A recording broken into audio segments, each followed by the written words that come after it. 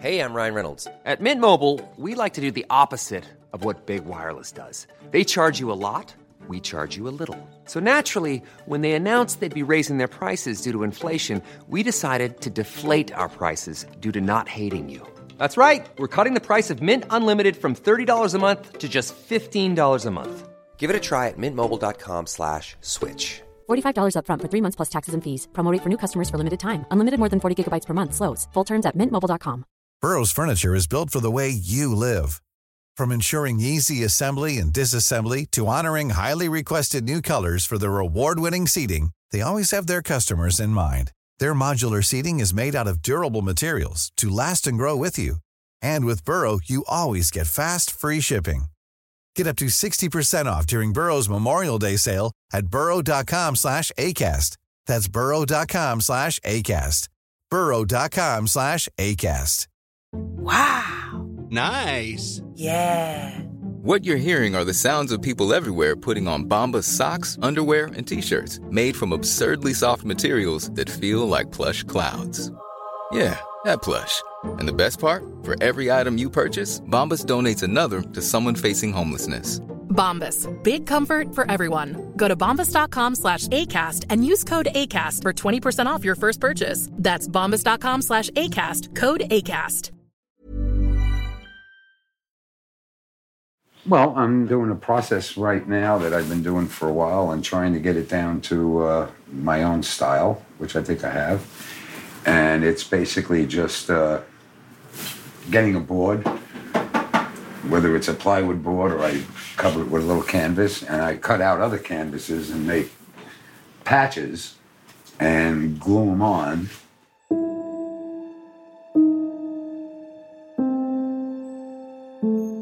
If you ask Dominic Montiglio who he is, he'll say he's an outsider artist from Brooklyn, New York. Outsider artist, in this case, refers to someone who is self-taught. But what I do basically is just think way down deep of all the images that I've experienced, in my time on this planet. Dominic's paintings are dark and heavy. A kaleidoscope of distorted figures, aggressive brushstrokes, and thick paint. A friend and ex-girlfriend of Dominic's, Dali, a pseudonym she's explicitly requested, describes his work best. His paintings are... it's almost like if your mind is racing a million miles a minute and you have really high anxiety. His canvases are... they're all over the place. There's so much going on. I look at some of the work and I almost feel like he's living out a nightmare, but it just happens to be on a canvas rather than while he's sleeping. Dali is not only familiar with Dominic's work, but also his process. She spent hours sitting with him in their railroad apartment in Sunset Park, Brooklyn, watching him paint. You could just hear him exhaling. Like I would look into his eyes and I wouldn't recognize the guy I was just out to dinner with. This is a totally different human because I guess he was going through something else and those feelings or whatever that were manifesting inside of him were coming out. But there's one painting he's never found a way to articulate on canvas. A nightmarish image that comes to him over and over again. A dream that may be the key to understanding the demons that haunt Dominic Montiglio. I mean, I have a recurring dream where I leave Nino's house and his Cadillac is parked in the driveway. And when I walk out the door, I'm walking up the driveway and Nino, Roy, Chris, Anthony, Joey, they're all hidden under Nino's Cadillac. And as I'm walking by, Roy looks at me and goes, "Hey, Dominic, come to hell with us." Who are Chris, Joey, Anthony, Nino, and Roy? Prolific hitmen. Killers with a body count in the hundreds. Killers who were also Dominic Montiglio's friends. Friends who many say he betrayed. Because Dominic Montiglio isn't just an artist. He's a former associate of the Gambino Mafia family. one of New York's most notorious crime families. From ID, I'm Celia Anaskovich, and this is Mafia Tapes.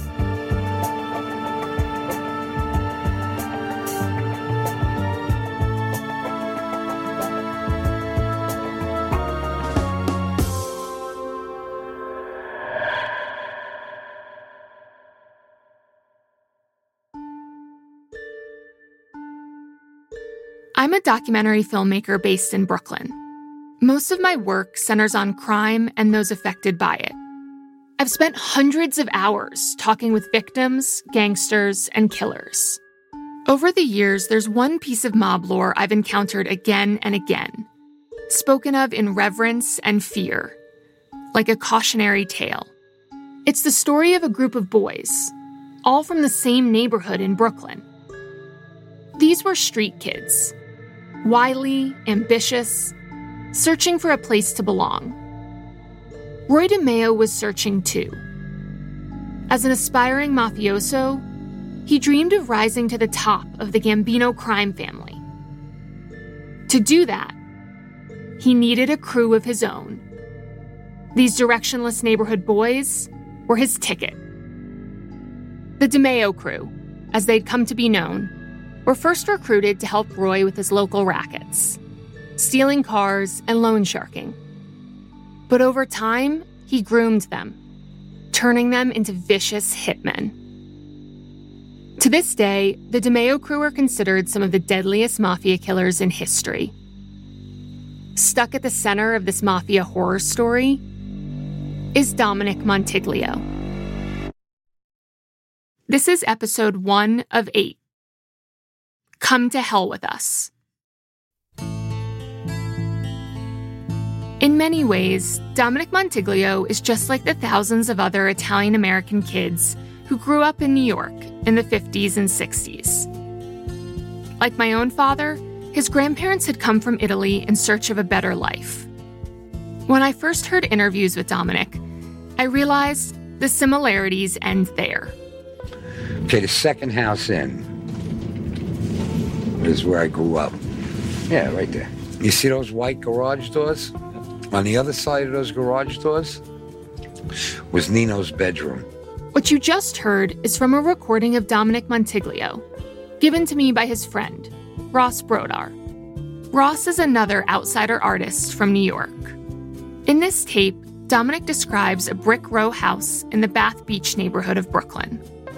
Until the age of 13, he lived in this house with his mother, grandmother, and his uncle Nino. I lived on the top floor. My grandmother lived in the middle.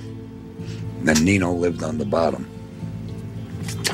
That was what's famously known today as the bunker. You see, they removed all the shit. We used to have iron bars on all the windows, and I mean, it was a fortress, man. The first time Ross and Dominic meet is back in 2000 at an art opening in Tribeca. Dominic had just moved back to New York after 15 years in witness protection, looking to restart his life.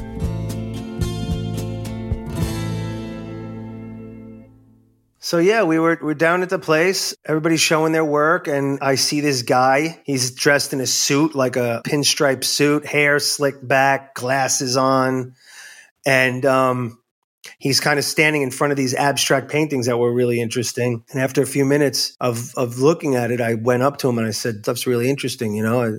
You think you're really talented, man." And he goes, "It's all shits and giggles." And he just walked away from me. Despite inauspicious beginnings, Dominic and Ross find something in one another, a kinship, and the two men become inseparable. We were sort of, companions from the art world. But then over the years, I sort of became, as Dominic would call it, his Jerry Maguire, his kind of like right-hand man.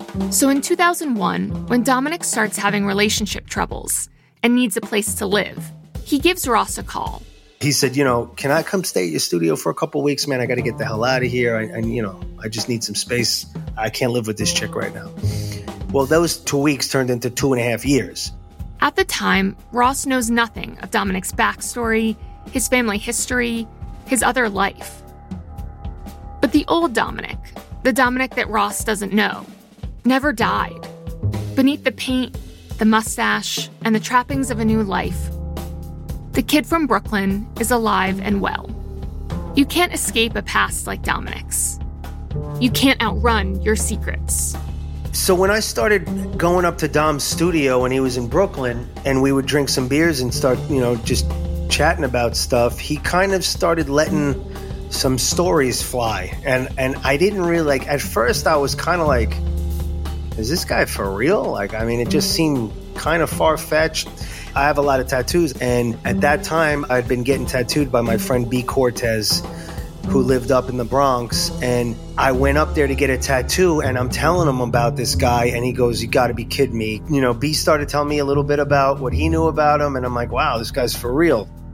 Ross learns that Dominic is a former gangster with ties to the legendary Gambino family hitmen, the DeMeo crew.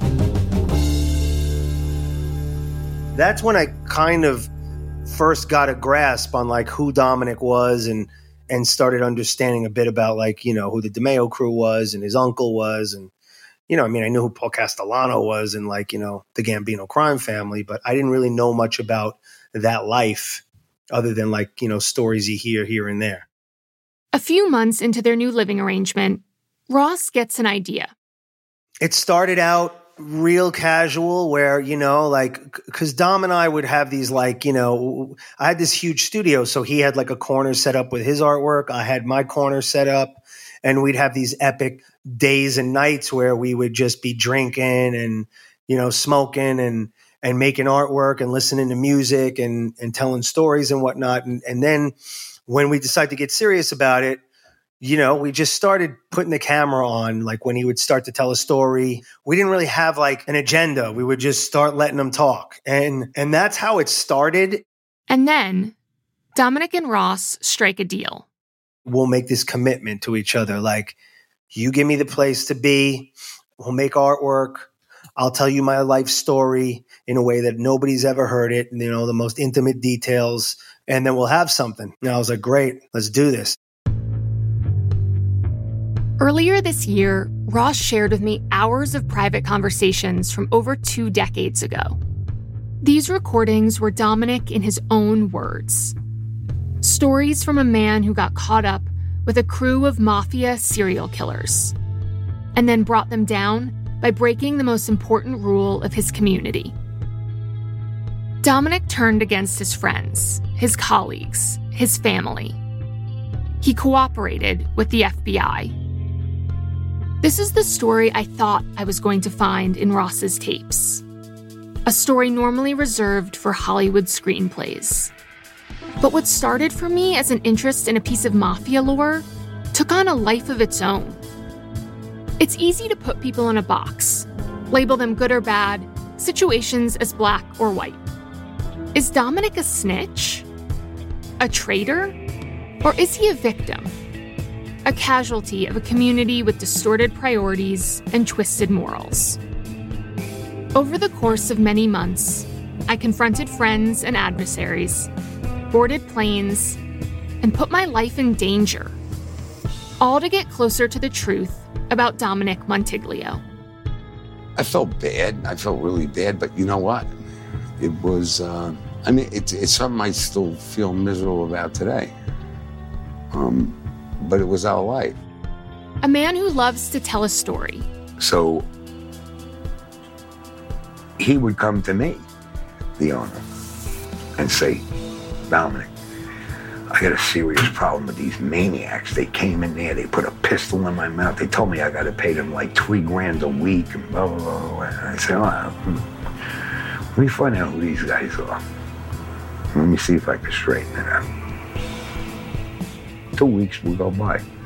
I go back and say, you're messing with you. These guys are part of the DeMeo crew. A man who in turn became the story.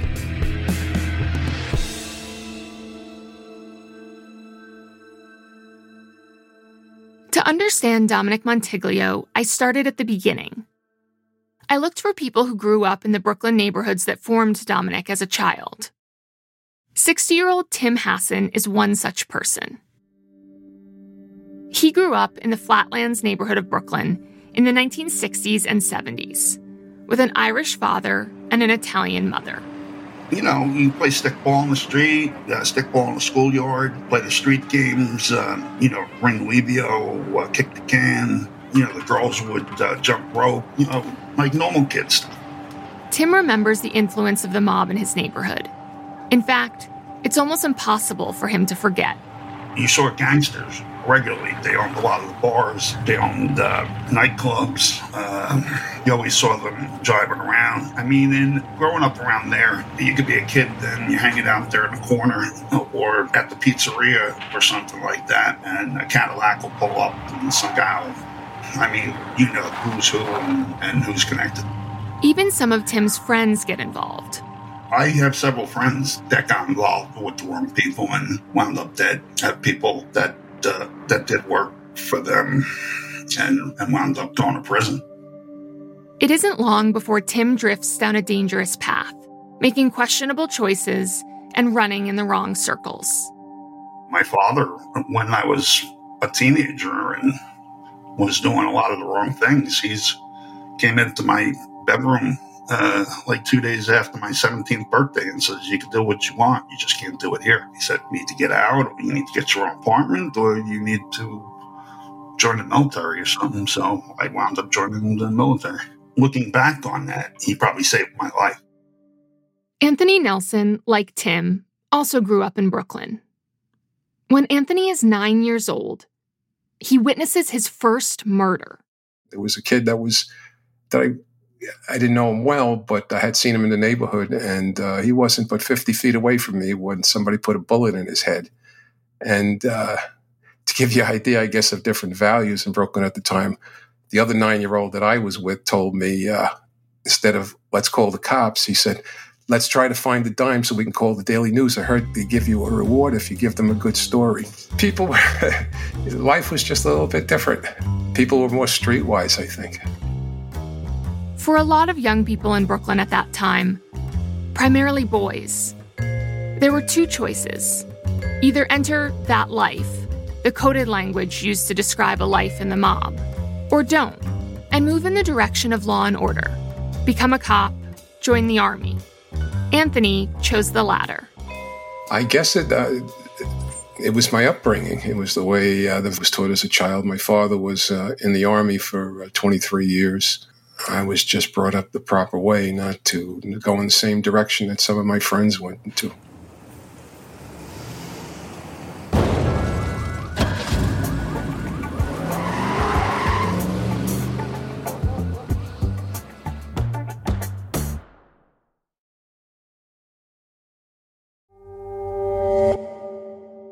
A couple miles over from where Tim and Anthony grew up is a neighborhood called Bath Beach, made famous by the 1977 film Saturday Night Fever. In the opening scene, John Travolta's character, Tony Manero, is swaggering down the sidewalk with a paint can in his hand. He stops at Lenny's Pizza on 86th Street before heading into the hardware store where he works.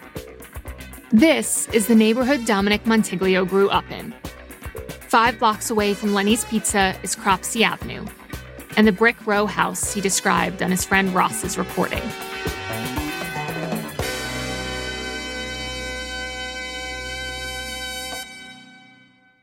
Dominic's father is out of the picture by the time he's 4 years old. Dominic doesn't know much about him. He was a boxer, a drunk, and someone best left alone.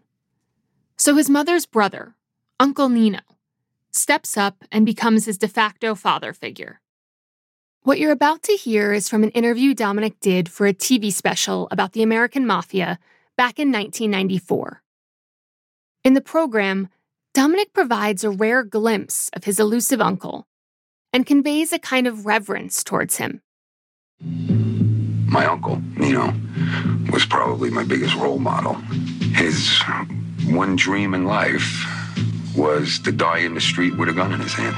You know, and if that's not being proud of being a gangster, you know, Nino's the kind of guy that could walk into a a restaurant and everybody will look up and go, look at the gangster. You know, I mean, he did what we used to call wearing it, and he wore it 24 hours a day. You know, I mean, if you saw him in his bathrobe, he was wearing it. He'd have the dark glasses on, he'd have the bathrobe on, and it was him. He didn't change. In the interview, Dominic lounges in a chair, smoking a cigarette and wearing a pair of dark glasses. It's clear that he's doing his own best impression of wearing it. In the 1950s, Dominic's uncle Nino is a rising star in the Gambino crime family, one of New York's 5 mafia families. At their peak, the Gambino family are one of the richest and most powerful crime syndicates in American history. In those days, the mob had their hands in everything. Retired NYPD cop Joe Wendling worked tirelessly to bring down the mob. He knows better than most the hold they had on New York City. Oh, it's unbelievable. If you wanted to film a movie, you had to see the boys.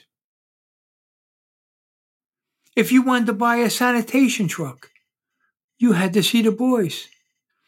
If you wanted to have a tow truck operation, you had to see the boys. If you wanted a jukebox, a pinball machine, you had to see the boys. If you wanted to have your linen clean, you had to see the boys. You name it. If you wanted to be a rock and roll singer, you had to see the boys. You want to put a bid in on a construction thing, you had to see the boys. You want to ship sand for concrete mix, you had to see the boys. You want to take away debris from a tear down you had to see the boys. It's, you name it, and they were involved in it. At one time, we figured they got 10 cents on every dollar spent in New York. I'll keep my money in the bank. Nino takes his young nephew Dominic everywhere, from pickups to meetings, and even to dinners with Carlo Gambino, the boss of bosses and the namesake of the family. Like Carlo, Nino is old school. He's discreet and has his own ideas of right and wrong. Be faithful to your wife. Keep to the usual mob activities, like loan sharking. Don't do or sell drugs. And most of all, never turn your back on family. I'll keep my money in the bank. When Dominic is 10 years old, he gets elected class president at PS 163 in Bath Beach, Brooklyn. Uncle Nino forces him to resign. He doesn't like the fact that the job entails telling on his fellow students. That makes Dominic a snitch, a stool pigeon. And Nino isn't going to have one of those in his family. Tim, the gravelly-voiced guy from Flatlands we heard from earlier, isn't surprised when I tell him this story. Well, being labeled, a rat in, the way that we grew up was the worst thing that you could be labeled. If you were a rat, you were the worst person. You weren't even supposed to talk to the police. Even if somebody shot you and they asked you who shot you, you're not supposed to tell them. I mean, that's the way that we grew up. So I understand that aspect of it. Dominic's mother, Marie Gadji, worries about her brother Nino's influence on her son. She doesn't want Dominic to be part of that life. In time, Marie meets an honest man named Anthony Montiglio and marries him. He quickly whisks them away to Long Island, the suburbs, as if she's trying to shield her son from her brother's influence and take the Brooklyn out of the boy. Despite his frustration over leaving the big city, it's here that Dominic gets the chance to start over. He takes his stepfather's last name and begins a new life as a typical American teenager. He was very likable, easy to hang out with. I mean, of course, we've been friends since then. He was a normal American guy that was a little tough, played sports, and you didn't want to mess with him. That's Richie Emilo, Dominic's childhood best friend. Richie meets Dominic in high school after he and his family move from Brooklyn to Levittown, Long Island.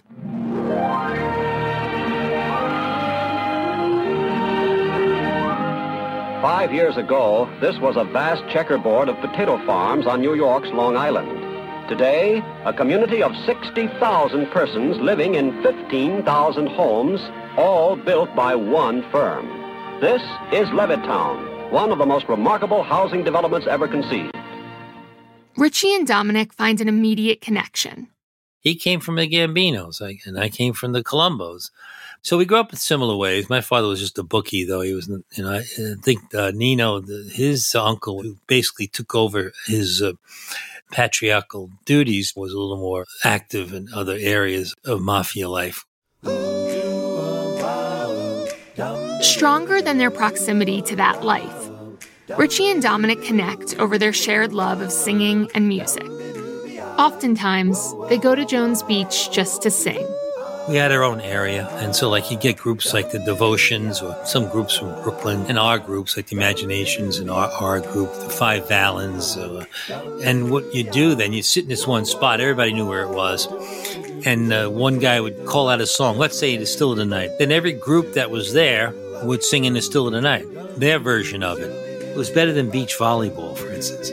It's what we had to do. We had this talent to harmonize, and it became wonderful fun to compete on that level with other groups that were better or worse than you. And it was just honest, clean fun. No drugs, no alcohol, just the beach and singing.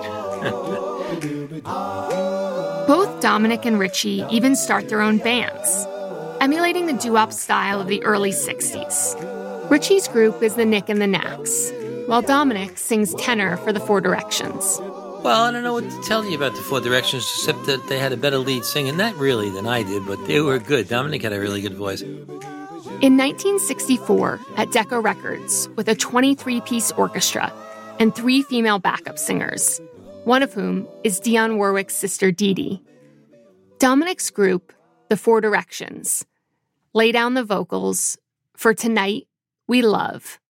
Tonight we love.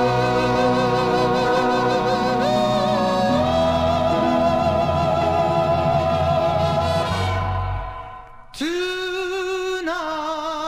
we Can you hear Dominic in there? He's the one with the perfect pitch. In their brief time, the Four Directions perform up and down the Eastern Seaboard, opening for the likes of the Shirelles, Little Anthony and the Imperials. They even make it to TV, performing on an American Bandstand-type show called Upbeat. Another up-and-coming group performed that day as well, a duo named Sonny and Cher.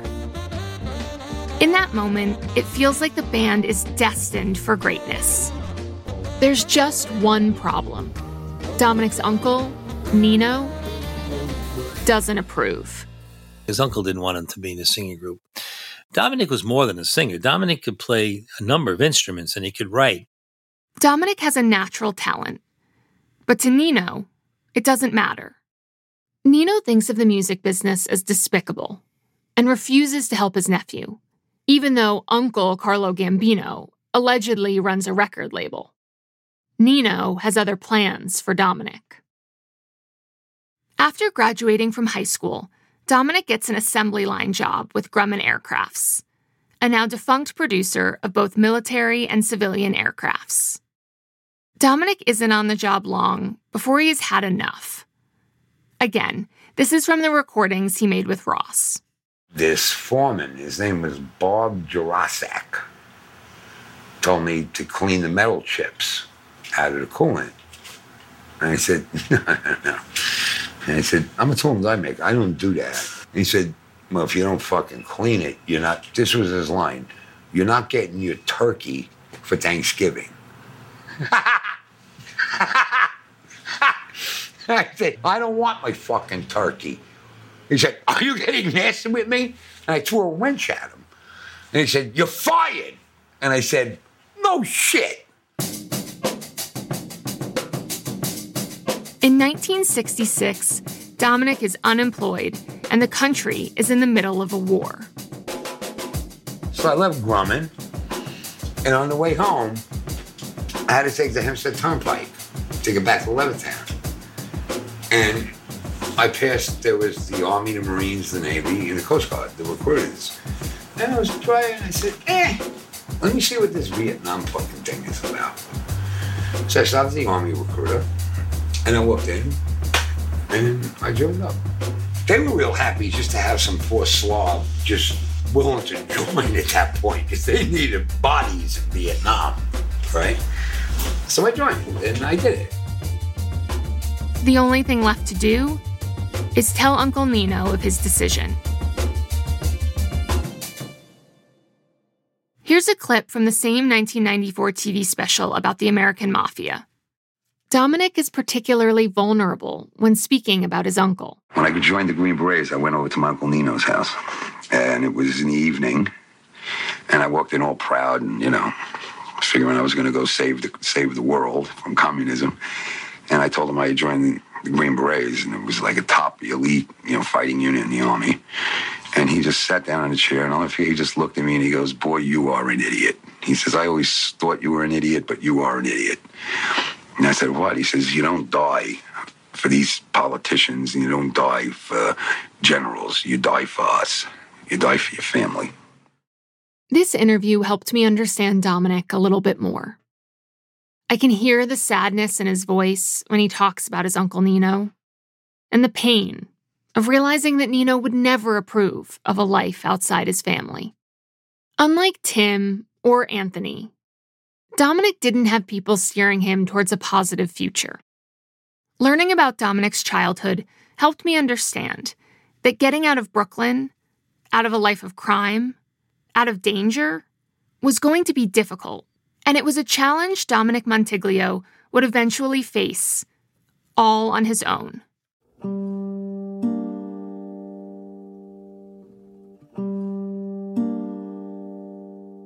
In 1970, after a year and a half in Vietnam, Dominic is honorably discharged. During his time in the Army, he receives a Silver Star and a Bronze Star for bravery during battle. Soon after returning home, Dominic finds himself at a cousin's birthday party, hosted by Uncle Nino, in the same brick row house of his youth. It's here, in his uncle's cramped living room filled with family and friends, that Dominic first sees a dark-eyed beauty named Denise. Richie, Dominic's friend from Levittown, remembers her fondly. Beautiful, loquacious, Italian, Sophia Loren style, great cook. She made those recipes from the magazines look perfect. Lovely, lovely, warm woman who was really dedicated to Dominic in those days. She's everything an Italian mother would love their son to marry an Italian girl like Denise. Dominic and Denise fall in love.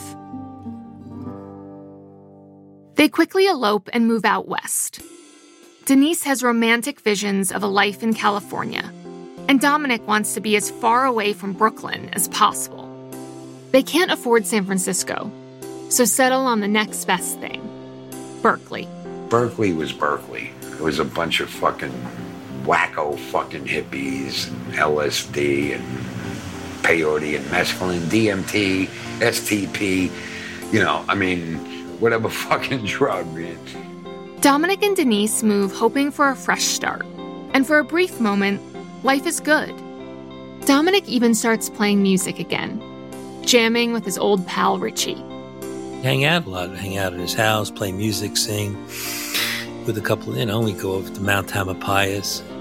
We were like we always were, close friends, really nearby, doing kind of the same thing. Very happy with his wife, who's a wonderful woman.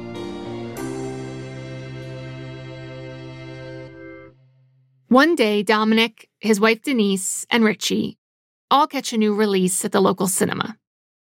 A 3-hour epic chronicling the lives of an Italian-American crime family led by the powerful Vito Corleone. The Godfather.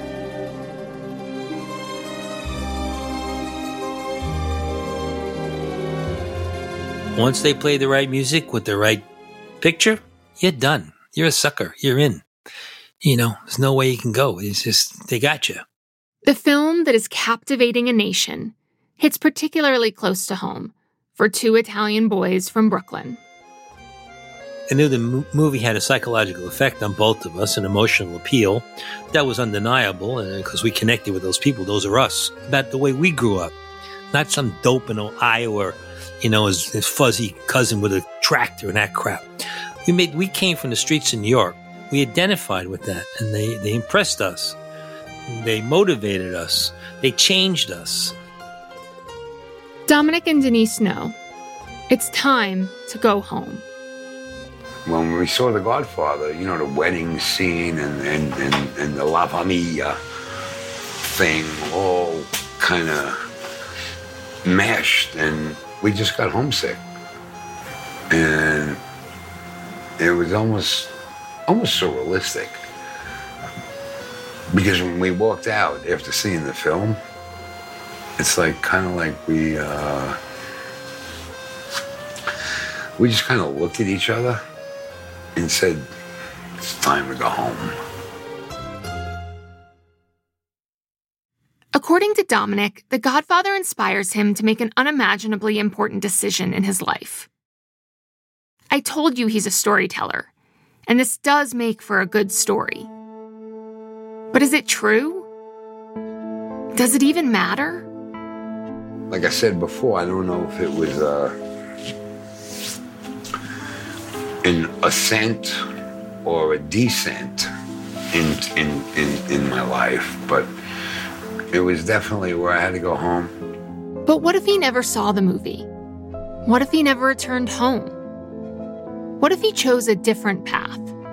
Dominic didn't want to do that, really. He didn't have to. He could have had a whole life in California, even if it was just managing a building and playing in a band. He would have been very happy. He didn't. And the uncle kind of pleaded with him to come back. It isn't just Richie who tells me this. All of Dominic's friends from his past mention something similar. It was never Dominic's intention to become a criminal, and in many ways, he was trying to run away from that life. But waiting for Dominic in Brooklyn is his elusive surrogate father, Uncle Nino. And according to his friends, and even Dominic himself, his uncle was always in control. They fucked up my life. My uncles, everybody. So I became a miserable person. This would become a regular point of contention in the conversations I had with people. Who was at fault for the way Dominic's life turned out? Digging into the tapes he made with Ross, I found a second, lesser-known story about the motivation behind Dominic's return home. I had no intentions of coming back to New York and becoming a criminal. I came back to New York because my mother was dying. All right, that was number one. My mother had Hodgkin's disease. Marie Montiglio passed away on November 22nd, 1972. Tragically, Denise found out she was pregnant with Dominic's first child, a baby girl, that same day. Marie's wake is held at Cusimano and Russo, an elegant white stucco building with red Spanish tiles. Her body is laid out in the windowless rectangular room. A small golden crucifix hangs above her head. Here, people will pay their final respects. In the days that follow, Dominic is forced to face the reality that he's becoming a father without any job prospects. Nino, playing the part of helpful uncle, offers a solution. And Nino grabbed me one Sunday. We were over there for dinner in Brooklyn. And he said, now you got to get serious. He said, you got a kid coming on. You got a wife. You're going to have a family. What do you plan on doing? And I said, to tell you the truth, I really don't know. He said, well, look. We said, I got this chance to buy this car service. He says, I'll buy it. I'll put up half the money and you would run the car service. It was Plaza Car Service on Avenue U and Kings Highway. Dominic has been running away from that life for 26 years. But with his mother gone and a family to provide for, things are about to change. And then Nino asked me, he says, you want to pick up another $50 a week. Go into the city, meet Chuck Anderson. He was the maitre d' at the 21 Club. Pick up $50 from him and keep it. And I started doing that, and eventually, he sold the car service. And he said, now, you just be my driver. Yeah. So that was, like I said, that was either a gradual ascent or descent into the life. But, I chose to do that. And that's where I first met Roy DeMeo. Roy DeMeo, the head of the DeMeo crew. It's the 70s and 80s. The crew is notorious. They're considered one of the most sadistic, violent, and feared squads running the Flatlands and Canarsie neighborhoods in Brooklyn. They're the enforcers of the Gambino crime family. Forget to pay a debt? You'll have the DeMeo crew to answer to. Countless people I interviewed for this series knew the DeMeo crew by name, as well as their sadistic and violent history. There's the businessman mobster that knows how to make a buck out of just about anything, and then there's the Roy DeMeo and Anthony Senta mobster that do it my way or you die. And this crew is probably the worst in the history of organized crime. They committed probably over 200 murders over a 10-year period. How they killed them and what they did to them later on kind of made you wonder about what these people are really like and why they walk in the earth. In just 1 year's time, Dominic goes from wanting nothing to do with the mob to being associated with one of the deadliest crews in mob history. The DeMeo crew was, aside from being big-time money makers in every type of racket you could think of, they were also all killers. And the type of killers that dismembered bodies and made them disappear. As I grapple with how to tell Dominic's story, I decide to go back to the tapes Ross has given me. Listening to them again and again, it's clear there are things missing. Conversations cut short. Topics that go unaddressed. All right, stop for a second. Stop. According to Ross, there's a good reason for that. I know a lot of things that I'll never talk about. I've heard things I'll never repeat. Why tell the story now if we won't get the whole story? Because not all stories need to be told. And not all pieces of every story need to be told. Like any movie, right? When you shoot a film and you're telling a story, scenes get cut. It's kind of the same thing when you're telling somebody's life story. Like by not telling the whole story, aren't we sort of giving a revisionist history of the truth? Perhaps, but it doesn't make it less poignant or less meaningful. The difference between you and I is you're a journalist, I'm his friend. You don't have much to lose by digging and digging and digging. I have something to lose, and perhaps Dominic might have something to lose by disclosing information or stories that were told that don't need to be told or don't need to be heard. And my job as his friend is to protect him. And again, here's the kicker. I don't even know if it's the fucking truth. It may not even be. It could be bullshit. Ross has a job. Everyone I interviewed in this series has a job, a motivation, a reason for wanting to share their stories, and a reason for wanting to withhold them. And believe me, you're not the first journalist that asked me, well, what is it? Or, well, can you tell us something? It's just, nobody's getting it out of me, It's just stuff nobody's getting. I would always keep my mouth shut because that's my word. The word I gave, that's the word I honor. It's not my place to close cases. It's not my place to give people closure. Ross is keeping his mouth shut. So are a lot of the people I reached out to. Is this the code of the Mafia? or something else? We've been sold the same narrative of the Mafia for decades, from The Godfather to Goodfellas to The Sopranos. No matter how many times we tell a mob story, it's always the same. Purposefully or inadvertently, we end up glamorizing the lifestyle and actions of dangerous men. We use words like honor, family, omerta, to cover up words like greed, murder, and lies. It's business. We're soldiers. We follow codes, orders. Most of my work centers on crime.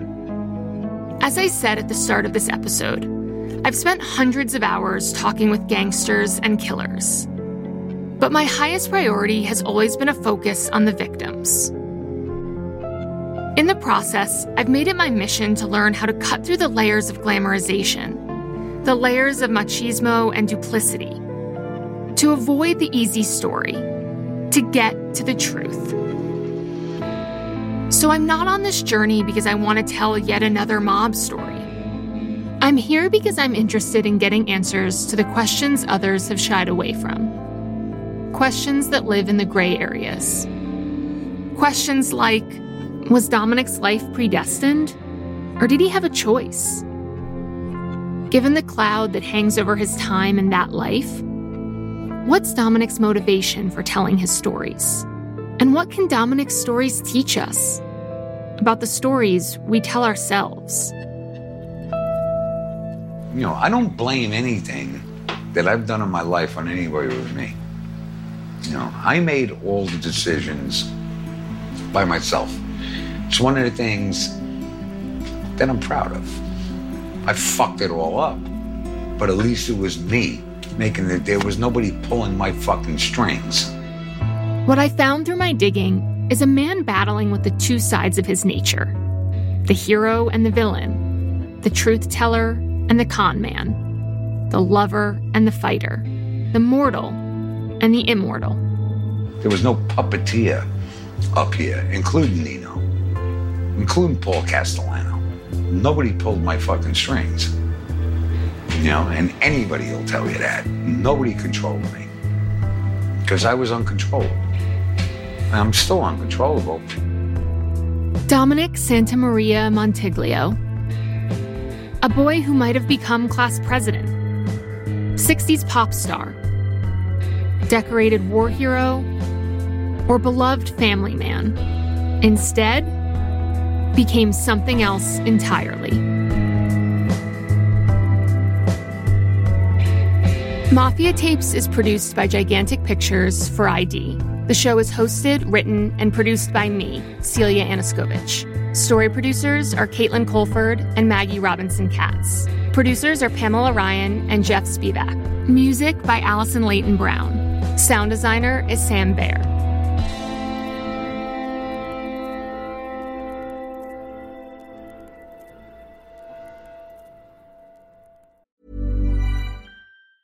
Hey, I'm Ryan Reynolds. Recently, I asked Mint Mobile's legal team if big wireless companies are allowed to raise prices due to inflation. They said yes. And then when I asked if raising prices technically violates those onerous 2-year contracts, they said, "What the f*** are you talking about, you insane Hollywood ass?"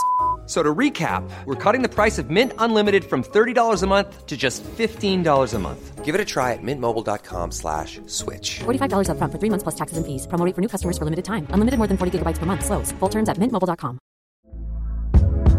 Hey there, it's Michelle Norris. I'm host of a podcast called Your Mama's Kitchen. When I travel, I'm usually looking for a way to find a taste of home when I'm not at home. And one of the things I love to do when I am at home is entertain. And Airbnb allows me to do that. When I was in California recently, I rented a house that had a great kitchen. And when we were sitting around the table, we're all thinking, we're in someone else's house. Someone could be in all of our homes as well. If you have a home, but you're not always at home, you have an Airbnb. Your home might be worth more than you think. Find out how much at airbnb.com/host. Hiring for your small business? If you're not looking for professionals on LinkedIn, you're looking in the wrong place. That's like looking for your car keys in a fish tank. LinkedIn helps you hire professionals you can't find anywhere else, even those who aren't actively searching for a new job but might be open to the perfect role. In a given month, over 70% of LinkedIn users don't even visit other leading job sites. So start looking in the right place. With LinkedIn, you can hire professionals like a professional. Post your free job on linkedin.com/people today. Hey, it's Janice from Warner Brothers Discovery. Have you ever heard the expression, perfect is the enemy of good? I think about that a lot, especially when it comes to my body and health, because perfect does not exist. It's a total trap. Noom isn't into this perfection thing either. Its unique approach is tailored to each person's psychology and biology. From coaching to recipes, Noom's app provides personalized information to help you on your journey, no one else's journey. I also think it's great that Noom doesn't restrict what you can eat, and it doesn't shame you for treating yourself. And treat yourself you should. What's more, Noom's approach is grounded in science. They've even published more than 30 peer-reviewed scientific articles about how they work. To date, Noom has helped more than 5.2 million people lose weight by helping them build new habits for a healthier lifestyle. So why not give it a try? Stay focused on what's important to you with Noom's psychology and biology-based approach. Sign up for your trial today at Noom.com. That's Noom.com. And check out Noom's first ever cookbook, The Noom Kitchen, for 100 healthy and delicious recipes to promote better living. Available to buy now wherever books are sold.